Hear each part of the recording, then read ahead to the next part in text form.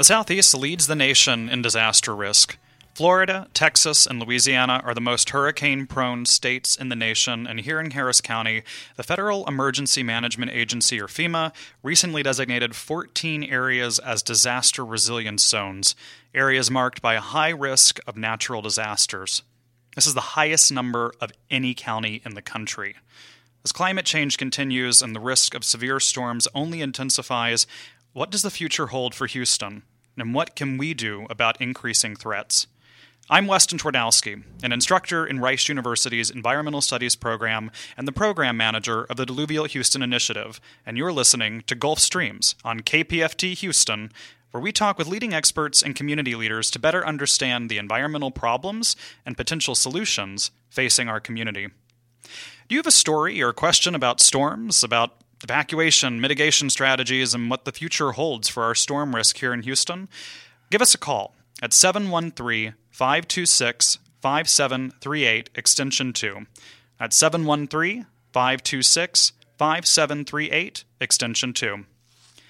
Today on Gulf Streams, we're talking with Jim Blackburn, an environmental lawyer, planner, and professor of practice in environmental law at Rice University, and the co-director of Rice's Severe Storm Prevention, Education, and Evacuation from Disaster Center, or the SPEED Center. Jim, thank you so much for joining. Oh, you bet, Weston. Good to be here. Just to start us off, can you tell us a little bit about how you wound up where you are and what you did to get into this work? Just maybe the quick version of your lifelong interest and involvement in environmental work. Well, it is a long story, but I'll try to make it as short as I can. I've been around for a long time, but in 1979, I wrote a paper. I got a grant from the Texas Coastal and Marine Council and wrote a paper called the Texas Law of Drainage with a case study on Harris County, and that has sent me on a long pathway about litigation and flooding and studying flooding. And after Hurricane Ike came in 2008, I believe it was, we got a grant at the SPEED Center at Rice. Phil Bedian is the director, and he asked me to be co-director, and we made a proposal to the Houston Endowment to study lessons learned from Hurricane Ike, and that sent us on a several-year study of hurricanes in this region and really catapulted me into the, I'd say, serious study. I had litigated flooding issues for many years, but as a litigator, you look at things one way. As a researcher and as an analyst, you look at it a different. So I would say really it was that grant from Houston Endowment that kind of sent SPEED Center forward and sent me forward into really what has become really quite an important part of my professional career. Absolutely. And just to that end, can you tell us a little about what the SPEED Center is and what the kind of work it's doing is? Sure. The SPEED Center is the Severe Storm Center at Rice. Phil Bedian is our director, and Phil's a computer modeler. So a lot of our work involves sophisticated computer modeling of both overland flows and of hurricanes. And we work with Dr. Clint Dawson out of the University of Texas at Austin, and we run computer hurricane simulations on the supercomputer up at the University of Texas at Austin. And it's sort of fascinating. We can kind of spawn up any hurricane that you might conceive of and replicate it on the computer and kind of see what different pathways for different directions, different how wide the storm is, how powerful the winds are, and to be able to see the differences it makes in how much flooding we have. I would say that we are currently very poorly prepared for what may be coming, just because we have few defenses. Well, let's start with maybe what may be coming. I mean, we're doing all this. You're doing all this modeling. You know, I have seen some of the kind of graphs and charts that you've put together in the past. And can you just walk us through a little bit? What does the future of storms, hurricanes, severe storms, look like in Houston? What are we expecting going forward? Well, let's start off by kind of breaking it into two pieces. Absolutely. There's rainfall flooding, the Harvey type of storms, and there's going to be a whole kind of, if you will, one direction with those. Then there's also hurricanes themselves and the surge that is generated by a hurricane when it comes ashore. Surge flooding is extremely violent. It's wind-driven. It's got waves on top of it. It'll crack buildings in half and will basically turn pieces of debris into battering rams, and you could have several kind of blocks inland where you could have massive damage. We're particularly worried about the ship channel and about the storage tanks up on the ship channel. And, worst case, a container gets floated and gets rammed into the side of a tank, and these tanks are not prepared for a container ramming into them. So that would be kind of a worst case on that type of storm. But in both cases, climate change will worsen the reality. With the rainfall flooding, we're just anticipating larger and larger, more intense rainfalls in, if you will, in the same period of time, say 50 years ago. We will be seeing more intense rains with climate change, and we'll be seeing a more absolute amount of potential floodwater. With regard to hurricane surge flooding, probably the scariest thing is a Category 1 or 2 storm can be turned into a 4 or 5 overnight. Intense or sudden intensification is probably the biggest new development, but we're expected to see more Category 3, 4, and 5 storms in the future. So we'll see bigger storms. We'll have more rain. The edges, if you will, if you think of the bell curve of kind of standard distribution, climate change works at the edges. And, the droughts will be worse, but the floods will be worse. Thank you. That's clarifying to hear that drought and storm surge and rain events that we're having. Yeah, these edges of both events increasing. I'm wondering if you can talk some. I know I've heard you speak about this before, but you're hinting at these kind of 1 in 50 year events, maybe not so infrequent. And so I'm wondering. I know you've modeled this out and you've kind of demonstrated it before. How much more likely are we going to be to see some of these things that we think of, a Harvey-level disaster or an Ike-level disaster? Are these going to be the same kind of benchmarks, or are these actually going to become more of what we think of as regular events? I am afraid that they're going to become more regular events. That seems to be kind of what we're seeing. Most of our engineering relative to flooding has been based on the historic past. And the problem with climate change is we really can't use the past as an indicator of what's going to happen in the future. It's really almost the very recent past perhaps gives you an indication. So I would say that our whole way of engineering and thinking about, say, the civil engineering side of flooding, I think has to change.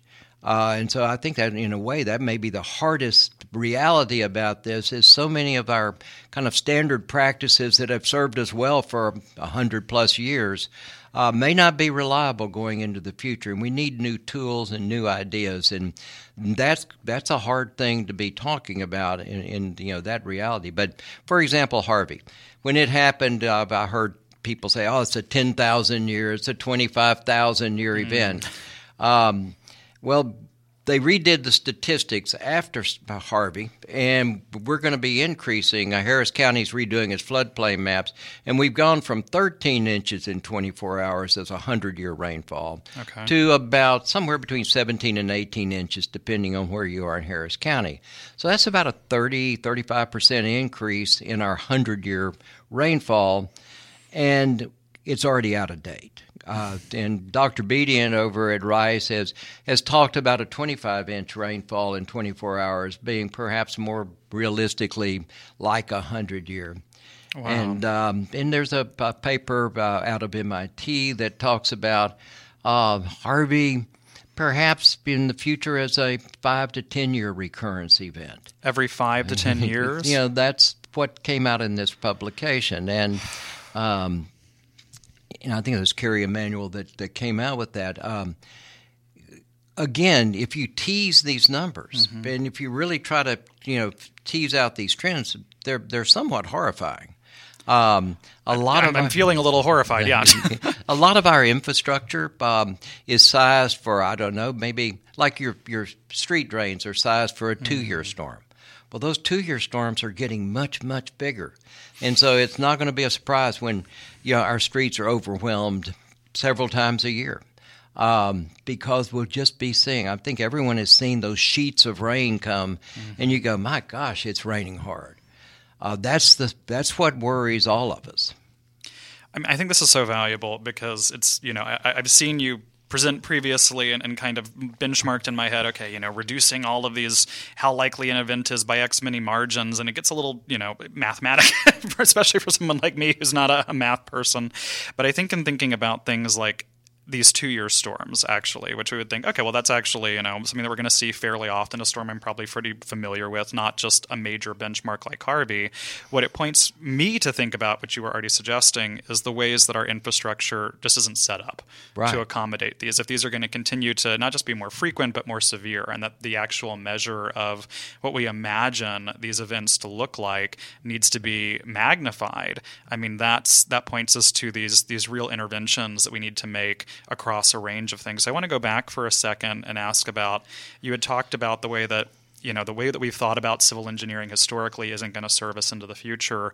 What does that mean for infrastructure? What does that mean for our preparedness? What are some of the changes that we need to be making or rethinking how we're going about things to address some of these needs?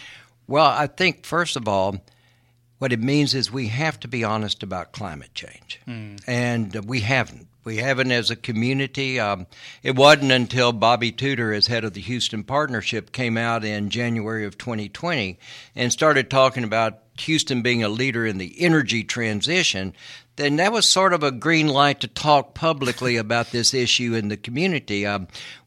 Publicly, we just didn't talk much about it. I think at the state level, we may still be denying, at least on certain levels, that the climate is changing.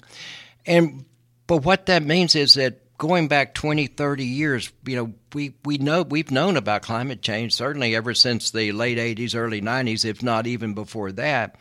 But, I mean, we have an international convention that came in 92, which is, 30 years ago. Yeah. And we have wasted 30 years arguing about climate change as opposed to trying to figure out what to do about it.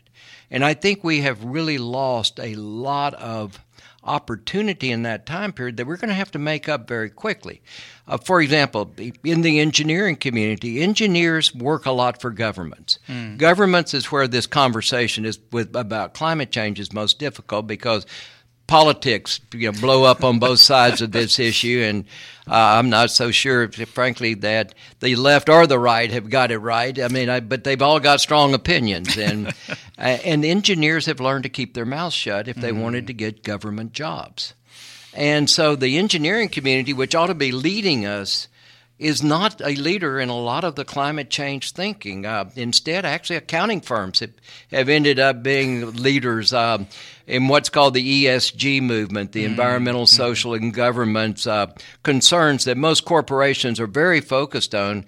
Accountants are really the go-to group to get quality input and information. Architects have been out in the leadership, but mainly because I think a lot of those clients are private sector.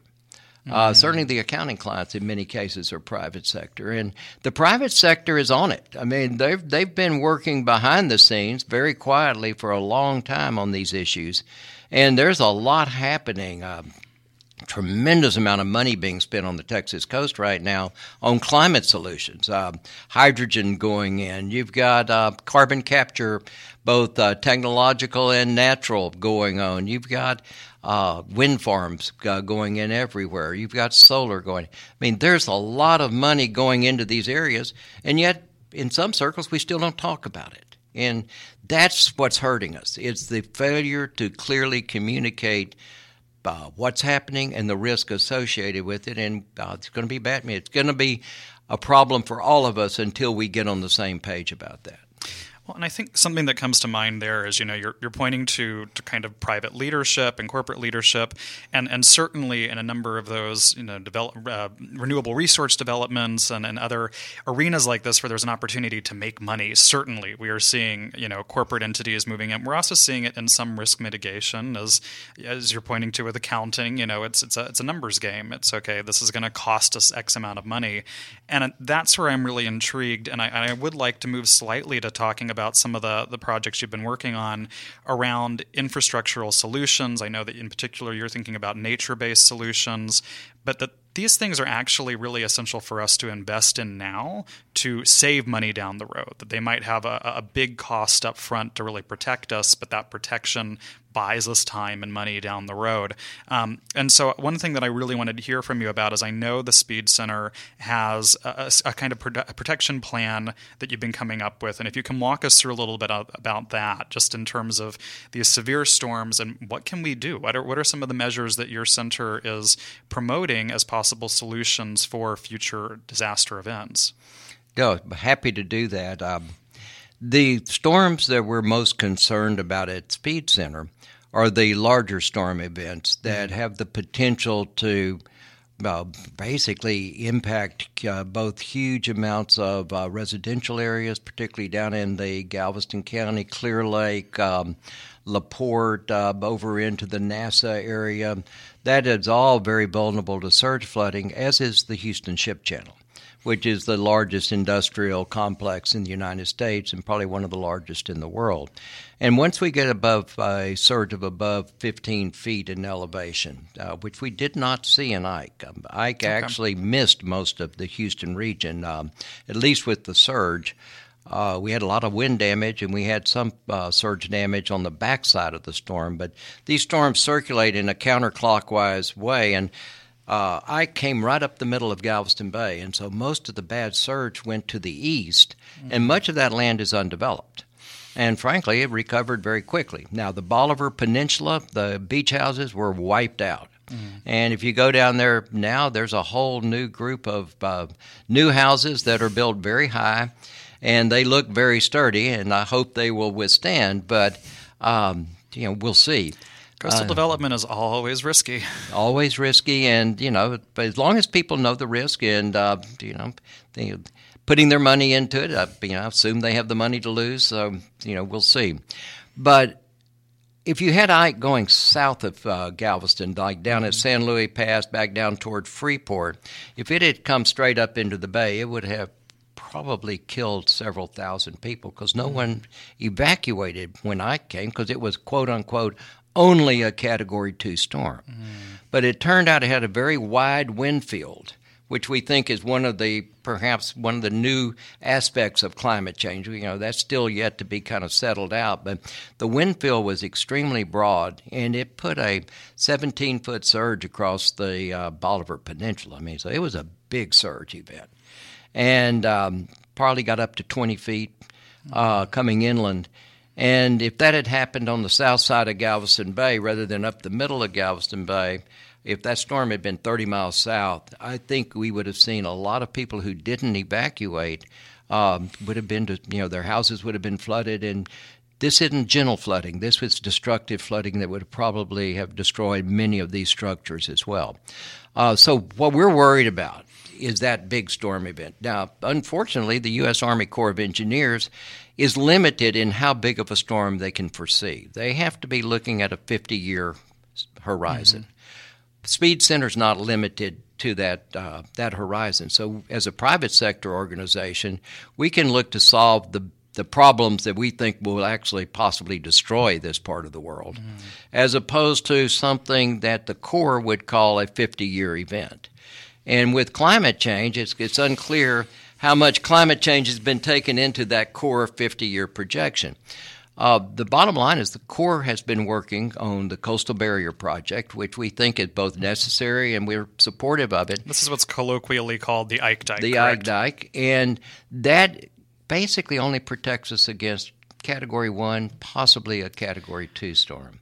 It is because of the limitations of the Corps' methodology, it doesn't protect us against the 3, 4s, and 5. And so we have taken it upon ourselves to kind of work as a complement to the Ike Dike, if you will, the coastal barrier, and work on the in-bay portion. And we think we can put a dike along the Houston Ship Channel, built with dredging material from the next big expansion that we have. And we can build a 25-foot levee down one side of the ship channel to about mid-bay, flip over, and then come into the other side and have one end anchor up in Chambers County at what's called Houston Point, and the other would connect into the Texas City levee system. And we think that that could be a very valuable addition and is absolutely essential to protect Harris County. Harris County and the Ship Channel really weren't a primary focal point of the Corps project. The Corps project is really focused more on Galveston, protection of Galveston, both with a backside ring levee and with a big gate structure across Bolivar. Bolivar Roads, where the ferry goes, will have a huge gate structure. And we're talking about structures both in our project and in the Corps project that will be among the largest structures ever built in the world. I mean, the scale of what we're talking about is huge. And I think that's something that everyone's going to have trouble with, is the scale of these projects and how big they're going to be. I mean, these will be things that people will travel around the world to see. There's only one barrier of this scale in the world, and it's in the Netherlands. And so is this? I mean, the Netherlands is often pointed to as kind of the the leading edge of flood prevention technology. Is this something that we're directly kind of pulling from the Netherlands then? If this is, yeah, I'd say certainly the thinking comes from the Netherlands. I think the gate structure we're talking about will be a bit different than their gate structure. They've got a ball bearing. They've got 2 ball bearings on their gate structure that are like 25, 30 feet in diameter. They're huge.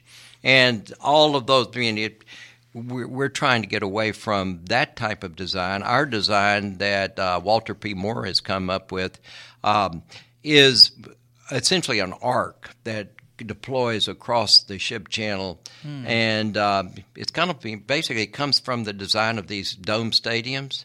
Except there's an arc that comes across the top, and that's to withstand, if you will, the force of gravity, and but turn it sideways. And it works incredibly well as a gate structure. And so it's a design that's never been proven. We'll have to do quite a lot of testing. But I think we're talking about engineering challenges. We're talking about scale. I mean, New York City is struggling with this. After I forget the name of the storm that went through up there many years ago. Sandy, yeah, that's what it was. Sandy, of course, turned left when it wasn't supposed to. They think that might have been climate related. But if you were trying to protect New York City, you've got a number of very deep passages that have to be gated. I mean, the cost of that is just incredible. But if you don't work at that scale, you're not doing a lot of good. If you build small protection against a huge storm, you're really misleading your people. And so part of, I think, the difficulty here that all of us have, and I think the Corps, I think the Harris County Flood Control, and certainly the politicians, is understanding both the scale of the challenge, the scope of the solutions in terms of size, and then talking kind of honestly and reasonably about it. And so much of this, on the one hand, is driven by climate change, but yet we haven't had a good public discussion about climate change, so there's a real disconnect between kind of, if you will, perception. And I think people in their gut know that there's something weird going on with the weather, that the rainfalls are changing, but our public discussion of this has not been nearly as focused and sharp as it should have been. I think this is something we talked about a few weeks back with a panel of sociologists we had on who were talking about, the difficulty of really working a lot of people, talking to them post-Harvey and hearing from them, I believe in climate change, I'm aware of climate change, I understand that this is happening, and not necessarily thinking of that in their own community, that there's this kind of divide between, all right, there's the global thing that's happening, climate change, and that's this big picture thing, but not recognizing the way that impacts them on this really local level, and that it actually has these really fundamental changes, a lot of which what you're talking about, increased storm risk. I mean, I think if you talk to most Houstonians, very few are going to be like, oh, I think Ike is the worst storm we're ever going to have. Most people I've encountered and talked to did not seem to feel that Ike is a benchmark that we should be meeting. It's a kind of a base layer, because exactly people expect far worse storms than Ike. And as devastating as that was, I mean, I think that points us to some of the big concerns around the Ike dike. Is that it's set to the protection level of Ike. Is that sufficient? Is that going to do enough? And so I'm glad to hear about the speed center proposal and these kind of further levels of mitigation and preparedness. I'm wondering if you can talk, though. I know one of the kind of hallmarks of that plan, and you're talking very explicitly about some of the technical details, but it's also, it's a multi-use kind of project that I'm seeing when I look through, images online. There's a park and there's these elements that are very natural, and I think you've already mentioned nature-based solutions a little bit. But what does that look like? What does that mean in terms of the ways that we can actually leverage nature, but also things like park space as spaces for protection? Well, I think certainly when you think about the type of money we'll be spending in the future, and I think the Netherlands has kind of come to this. They didn't start here, but I think they've gotten here. If you're going to spend these huge amounts of money, you need to probably get more than a single benefit from that expenditure.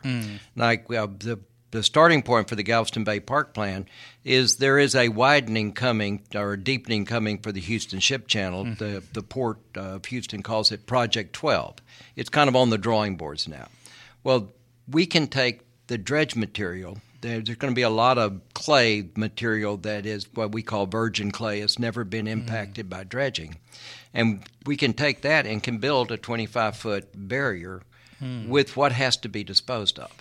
So with a little forethought in how we handle it, we can get both a navigation project and a flood project just from the get-go. So that's just kind of what we start with. And there will be a disposal of dredge material that has to occur over the next 50 years. So why not stage that and phase it and plan it such that we can develop usable space and environmentally productive lands, which is already happening on the Ship Channel. There's something called the Beneficial Uses Group that was formed out of a controversy that I was involved in years ago that led to dredge material being used to form wetlands in the bay itself. And we're seeing that happen, and it's very successful. And right now we've got a Galveston Bay system that on the west side is got 27 miles of hard edge. It's riprap. What does hard edge mean? It means that the soft edge, the wetlands have been lost, either filled or many of them were lost to subsidence decades ago. And all the landowners have put concrete or riprap, but it's a hard edge as opposed to a soft kind of natural edge. Well, we can restore with the Galveston Bay Park Plan that lost soft edge on the west side of the bay with the back side of this disposal area.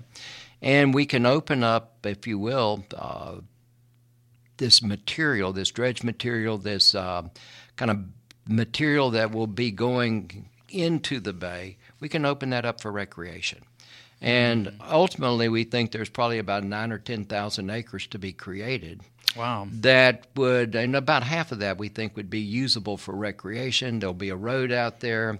There may be a ferry that would connect and would open up Galveston Bay to the public. Right now, there's almost no public access to Galveston Bay. We have Sylvan Beach and LaPorte, and you've got the Texas City Dike, which goes about 5 miles out into the bay as a kind of a straight line protection, really, of the Texas City Ship Channel. And those are really the two major public access points to Galveston Bay. Most of it's private, and most people, unless you have a boat, you have trouble getting to Galveston Bay. So we think it could be a very good, from a socioeconomic standpoint, from, if you will, a kind of really a real boost overall to recreation in the community. And we'll also be protecting up into the Ship Channel, all the way up into the lower end of Sims and Brays and Greens Bayous. And I think it'll be a very beneficial project all the way around. But probably most importantly, it will protect both the residential areas along the east side of Harris County. I think a lot of people just don't realize Harris County is a coastal county. Yeah. But you don't see it a lot. I mean, it's not what we focus on as a community, and I think this would change that. I think it would become part of the landmark of this region, and I think that could be a real positive. Yeah, I mean, it does prompt us to think of how that allows us to reimagine where we live and how we connect to the land and how we connect to the water that we're right next to. It's interesting. It reminds me of there's a large project underway in New Orleans called the Mirabeau Rain Garden that is this multi-acre site that's a rain garden but is also meant to serve as a park and a kind of art space and a community gathering point.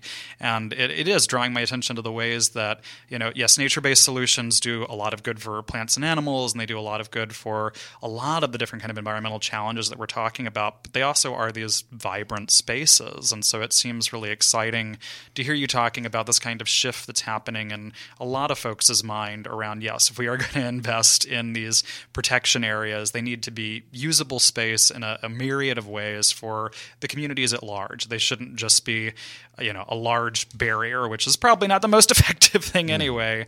But no, that's very exciting. Sorry, did you? No, I totally agree with you, and I think that the opportunities here are just immense. On the west side of Houston, saving the Katy Prairie. Whatever is left out there, the more we can save, the better, because that's a sponge that used to protect us out on the west side of town. The settlers that left Houston kind of in the 1830s, 1840s, talked about walking through water ankle deep for 2 or 3 days leaving town. Well, that was all that water that was stored out there on that prairie. And the more concrete we put down, the more we dump back on ourselves, the more we flood downtown. It's just we're kind of doing unto ourselves. And nature, has a way of not doing unto itself, at least in a horrific way. If we take the time to observe it and use it, it can be very beneficial. I want to take a break here for just a second to note that we are at 12:32. You're listening to KPFT Houston, and if you have questions for Jim Blackburn, please give us a call at 713-526-5738, extension 2.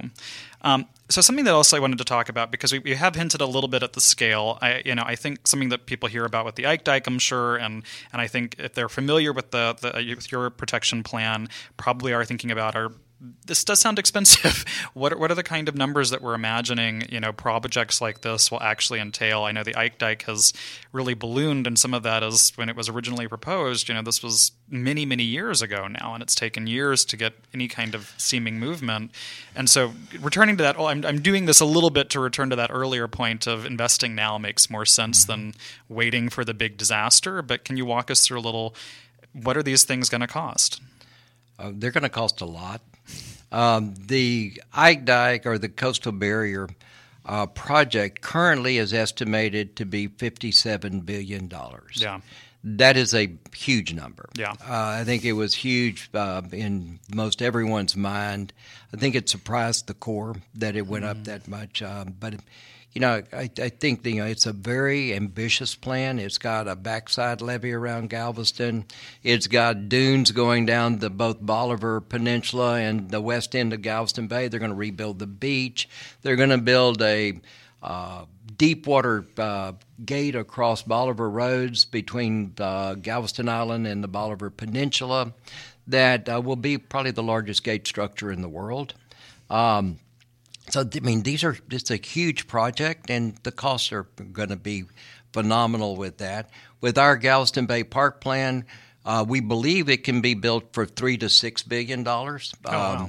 So, it is, so far we've not run across anything that makes us think it would get way out of hand.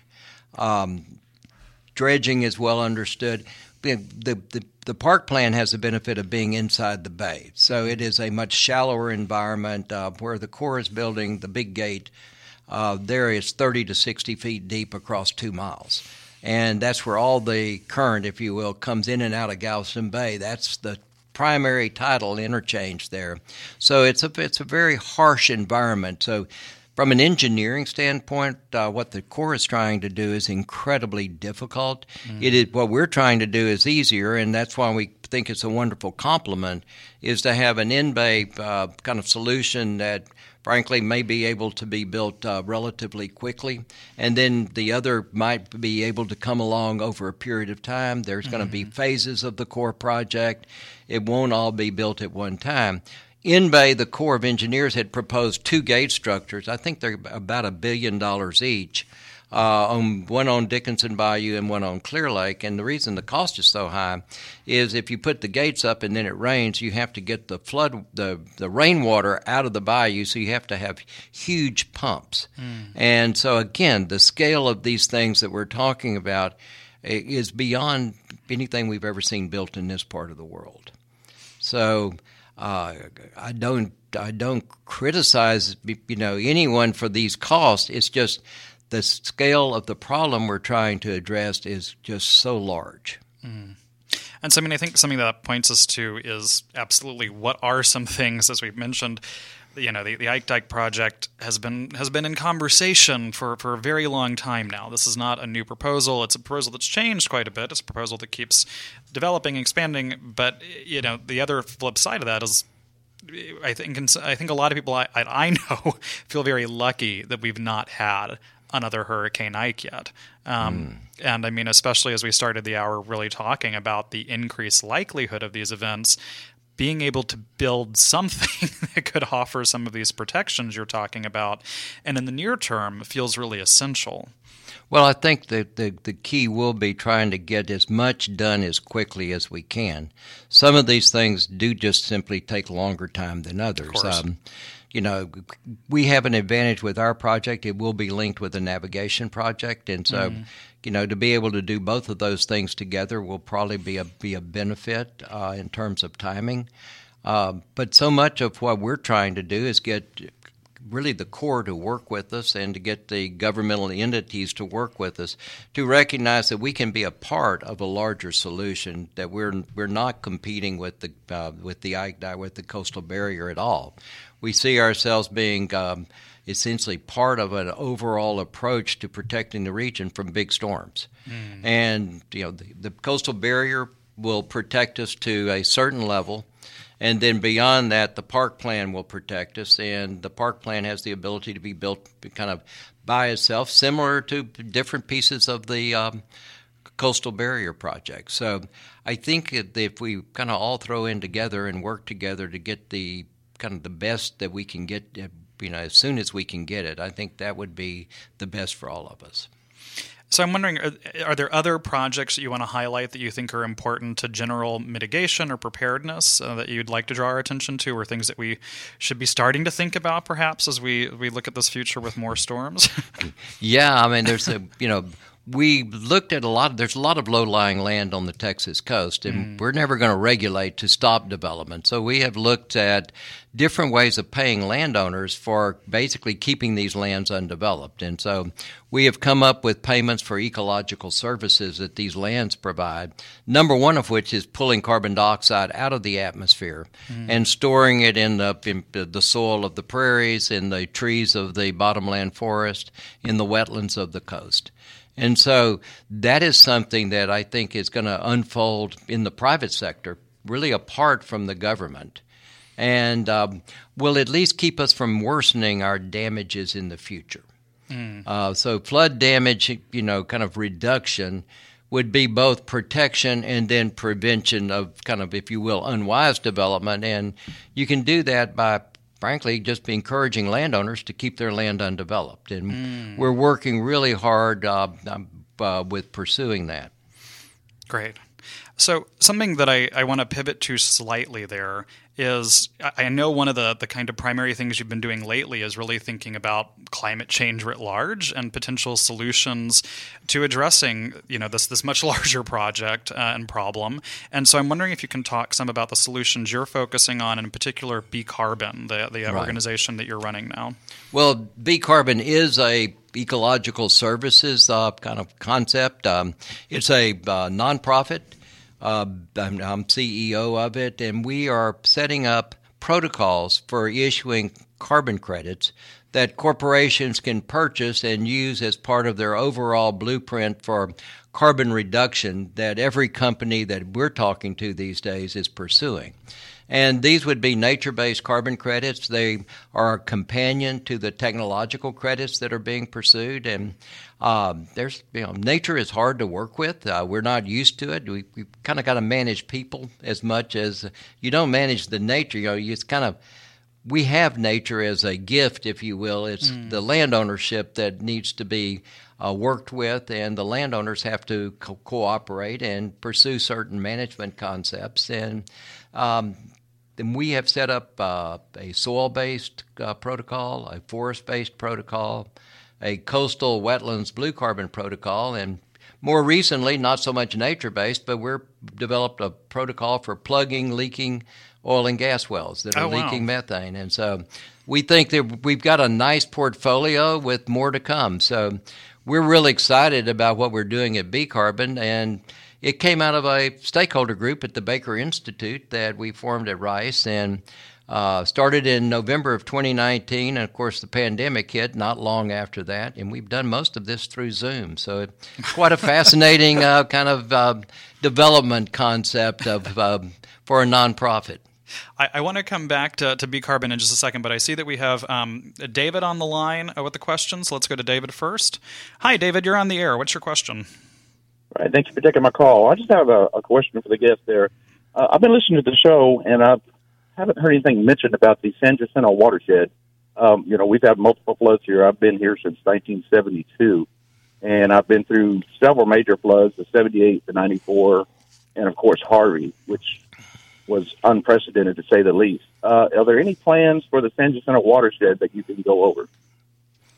Well, there certainly are plans being developed for the San Jacinto watershed by Harris County Flood Control District. I'm not necessarily up to date on exactly what's being proposed up there. I spent a lot of time up in Kingwood after Harvey, mainly with regard to the big buildup of sandbars that were kind of across the various kind of entrances. I think primarily where Spring and Cypress Creek come into Lake Correct. Houston. And, I mean, that is clearly a problem that I think will recur. I think, the sedimentation and kind of clearance, it's going to, I think, probably require a perpetual commitment of resources to keep those drainage ways cleared out so that the big storm events can pass. I would say the problems that exist on the San Jacinto, at least up in the Kingwood area, are somewhat unique to some of the problems I'm seeing in other parts of the watershed, but clearly demands a lot of attention. And I think there's also been concern about developments and the runoff from certain specific developments. There have been buyouts that have been proposed up there. But I think it's kind of like, in a way, each of our watersheds, we have 22, 23 watersheds in Harris County, and in a way, it's going to require a different set of approaches probably for each of them, but I think certainly the San Jacinto is a unique watershed in that regard. Thanks so much, David. And the management, it seems the management of it has come under a lot of scrutiny since Harvey, from the way the Conroe release was handled and everything. I'm sure you're aware of that, which was a major contributor to the flooding in our area. It seems kind of mind-boggling that nothing has been done since to procure any kind of program that would, curtail this type of activity in the future. One of the problems, I think, if I remember correctly, Lake Conroe is primarily set up as a water supply reservoir, not a flood control reservoir, and it's operated in tandem with Lake Houston to provide water supply, among others, to the city of Houston. And I think one of the problems is development has come in after these reservoirs have been put in place, and nobody at the governmental level, when they designed these reservoirs, thought about the type of and the scale of development that we have had.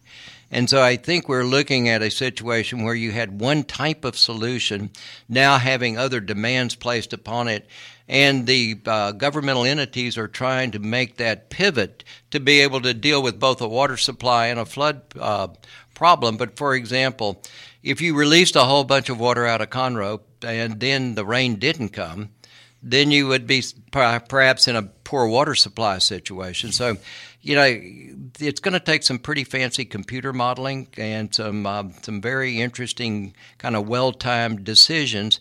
And, the government moves a little slower than that, but I think we're moving in that direction. But it is not a simple task. It sounds simple when you say it, but the actual moving parts are quite difficult to get all put together. And I wish that weren't the case, but I'm afraid that that's just kind of the reality of these types of massive systems we build. And if we don't build them for multiple purposes, then they work well for one thing, but not for the other. Thanks so much for your call, David. I think that gets to one of these larger considerations that we talk about frequently is just the scale of Harris County, the scale of Houston makes it really tricky. And, really focusing in on watersheds down there would be a great kind of point to hone into. But it's hard because these, as you point out, every watershed's going to have unique challenges. One thing that I do think really runs across is exactly what you were pointing out about that just consistent developing over areas that we know we really can't afford to be developing on, and thinking of ways to mitigate and prevent that, and the different things you mentioned. I see we also have a question from Bill, so let's go over to Bill. Hi, Bill. You're on the air. What's your question? Yeah, hi there. Thank you. I appreciate KPFT and having Mr. Blackburn on. I've heard him on KPFT for at least 3 decades. More than once. More than once, in fact, yes. But now the Ike Dike the price tag is $68 billion. Is that what you said? I think $57 billion. $57 billion. $57 billion. And this is it. Is this designed to protect the petrochemical infrastructure along the ship channel? It really they didn't claim very many benefits for protecting the channel. Most of the benefits came from protecting the city of Galveston and Galveston County area. There are some residual benefits, but if you look most are not. And so if we do have a direct hit on the ship channel, what's the billions of dollars in infrastructure that could be damaged by that? It's hundreds of billions. We've calculated we've made an estimate of the damage that would occur, and it's way in excess of $100 billion. Yeah, and that doesn't include the damage to our oil-based economy either. Or the damage to the environment. So none of those are considered. Or the damage to people living in the area who will be impacted by whatever comes out of the petrochemical belt. Yeah. Yeah, okay. So this actually doesn't protect the vital heart of Houston then. Not from the 3, 4s, and 5s. Okay, so is anyone down there concerned, industry along the ship channel, that they may not have a job? Well, I think we're getting ugly cleanup. Well, we're getting good support for the Galveston Bay Park Plan as an add-on, as a kind of companion to the coastal barrier, just simply for that reason, because we can protect against a 3, 4, 5 event, and there would be additional protection. And we're seeing, I think, more traction than we've ever seen in the past, just because that realization that, one, there are limitations to what the governmental methods can achieve, and two, that we need more protection, and we need protection against the big storms. If we don't protect against the big storms, we're just going to continue to be vulnerable. Yeah, okay. And I would recommend that if people are really interested in finding rainfall totals and bank heights, the Harris County Flood Control has excellent maps. They do. They have an excellent website. Basically, I found out that if you want to dig any detention ponds along Cypress Creek to try to mitigate that disaster, you can't do it. So it's a scale problem. Yeah, it's just unbelievable but thank you very much. Thank you. Thanks so much for your call, Bill. Yeah, I mean, this gets to the heart of what we've been talking about and the very real risks, and so I really appreciate you coming on and talking us through both some of these larger, city and county issues, but also, the Speed Center's proposals and some of the work that you've been doing. I want to pivot slightly because we're quickly coming to the end of our time together. But something that I love is, you've been working across environmental issues from an array of ways for decades, as you mentioned, in the courtroom, in academia, with the public. But also, you're a poet, and a lot of the work that you've done as a poet is really focused on connecting to the earth. And I have a arts and humanities background, and I think about culture a great deal. And so I really want to take a moment just to talk a little bit about the role of poetry in your work and why that actually is directly related to the many other things that you've done as a lifelong career environmentalist. Well, I mean, the poetry part of my life is a very personal part. It's I don't do it. I'm not a published poet in the sense of commercial poetry. I put a book or two out. The number of commercial poets in the world is very small, so you're in good company. But I do it for personal enjoyment. But a lot of this has to do with sort of, it's easy to get depressed about a lot of the issues that I have spent my career working on. And what I have found is that nature can make me whole again. And so when I've had a bad day, if I can, nothing else, just walk outside and kind of, breathe the air, look at a beautiful tree, watch some birds move around. I find that can restore me in ways that not much else can. And that I translate into my poetry and try to find ways of expressing kind of this connection and kind of the spiritual power of that connection in terms of helping me live a healthier life. And so I can translate that into, all sorts of things. In a poem, you can talk to trees. In a poem, you could hug trees. And, many of us have been called tree huggers, but seldom do you go out and actually hug a tree. But there's a spiritual connection, I think, that we have with all living things that we don't understand very well. And so I like in my poetry to explore the things we don't understand well. I love, string theory and all of the kind of the whole area of the small in physics and kind of what we're learning there and kind of alternative worlds that may exist side by side and all kinds of weird things they're coming up with these days and calling it science. And the metaphysical is just a fun area, and so the metaphysics of the kind of the human nature environment kind of mixture is kind of what I really enjoy, and I find that it certainly makes my life more kind of rich to be able to express it and try to express it. And I've got a good friend, Isabel Chapman, who is an artist, and she paints. And then I write poems to go with her paintings. And we've done fantastic. all the birds and most of the birds that most of us know we've written poems about. Most of the animals, we've hit the flora and fauna pretty widely and have had quite a good time doing it. Well, and I think it's just important. I mean, your book, Earth Church, is very much about connecting spirituality to the land and recognizing the way that nature impacts our spirituality and how we think through that. And I think it's so significant because exactly as you're saying, it's easy to get bogged down by the grief of climate work, of environmental work. I think it's really easy to get frightened by these things. And some of it you were talking about actually earlier with just the fact of how people could connect to Galveston Bay, that, bringing nature back into our lives, finding these points of connection actually really makes us kind of, better citizens of the earth, if we want to frame it like that, but also just more aware of where we live. That idea of connecting to the fact that we're a coastal county, right? That these kind of disconnects we can have from nature actually help to or work to make some of these blockages possible. Mm-hmm. Yeah. But the concept you're talking about is a concept of place, really. Mm-hmm. And I don't think we have a good concept of Houston as a place. We've got 10 very unique ecological systems around Houston. If Houston was in any other part of the country, East Coast, West Coast, we'd be celebrating our ecological abundance. But here, ecology has almost always been perhaps the enemy of the oil company, the wetlands needing to be filled, endangered species being a hassle. And I think we've downplayed nature, and I think it should have a much more prominent role in our community than it does. And part of that would be saving nature as part of making room for water. I mean, Absolutely. This whole thing of living with water basically means we're going to have to give more space to water in this community. I'll say my engineer, Rico, just pointed out, that anticipatory grief leads to an action, which is a really lovely way of thinking about this and ways of moving past it.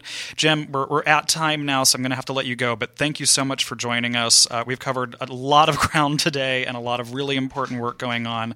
I so appreciate your expertise, so thank you so much for sitting down with us. Oh, thanks for asking me, Weston. I much appreciate it. Absolutely. So this week, before we're out, I'd like to highlight a great ongoing exhibit happening here in town right right now. The Houston Climate Justice Museum is currently running a piece called Climate Migrations that includes art and information and thinks about how climate change is impacting migration. And it's open now at Post Houston downtown on Wednesday to Sunday. It's a great way to learn about a growing global challenge and have some fantastic food at the Post after. So you can also stop by the rooftop garden there and learn more about the work that Post Houston is doing to make the building as sustainable as possible. And the exhibits at the Houston Climate Justice Museum are always impeccably well researched. And we've had their co-director, Aaron Ambroso, on the program before, and he'll be back in the new year to tell us more about the exhibit and their work. So make sure to stop by and check it out. And if you're looking for a great cause to support, please consider helping one of the organizations that we've highlighted and talked throughout the last few episodes. We are in the season of giving, and so we'd encourage you to support some of the folks who are really doing this important environmental work in our community. Or if you care about continuing the work of our local nonprofit radio, consider making a gift to KPFT Houston. Up next time on Gulf Streams, we're speaking with Pulitzer Prize finalist Elizabeth Rush about her new book, The Quickening, Creation and Community at the Ends of the Earth. It's a beautiful book, and Elizabeth and I have a really wonderful conversation about melting glaciers, traveling to Antarctica, and having and raising children in a changing world. If you're looking for a last-minute gift idea for a budding environmentalist, I cannot recommend this book highly enough. So as we're reaching the end here, I'd like to note that if you've missed any of our episodes and want to catch up, make sure to check out the Gulf Streams podcast, available now on Apple, Spotify, and Google Play. Podcast episodes are available after the show on KPFT Houston every Monday. So if you can't listen live, check us out anytime, and make sure to tell your friends and family about their source for environmental news right here in Houston. And if you have questions or ideas for what you'd like featured on Gulf Streams, leave a voicemail at 713-348-4081 or email me at weston@rice.edu. Gulf Streams is a co-production of KPFT Houston and Rice's Center for Environmental Studies with support from the Andrew W. Mellon Foundation and the Rice Sustainability Institute's Eco Studio. Produced by Weston Twardowski, co-produced by Joseph Campana, audio engineer Rico Enriquez, research support provided by Jaden Bray-Boyce and CNEN. Stay tuned for the R&R Show with Ronnie Renfro and Tom Richards here on KPFT Houston.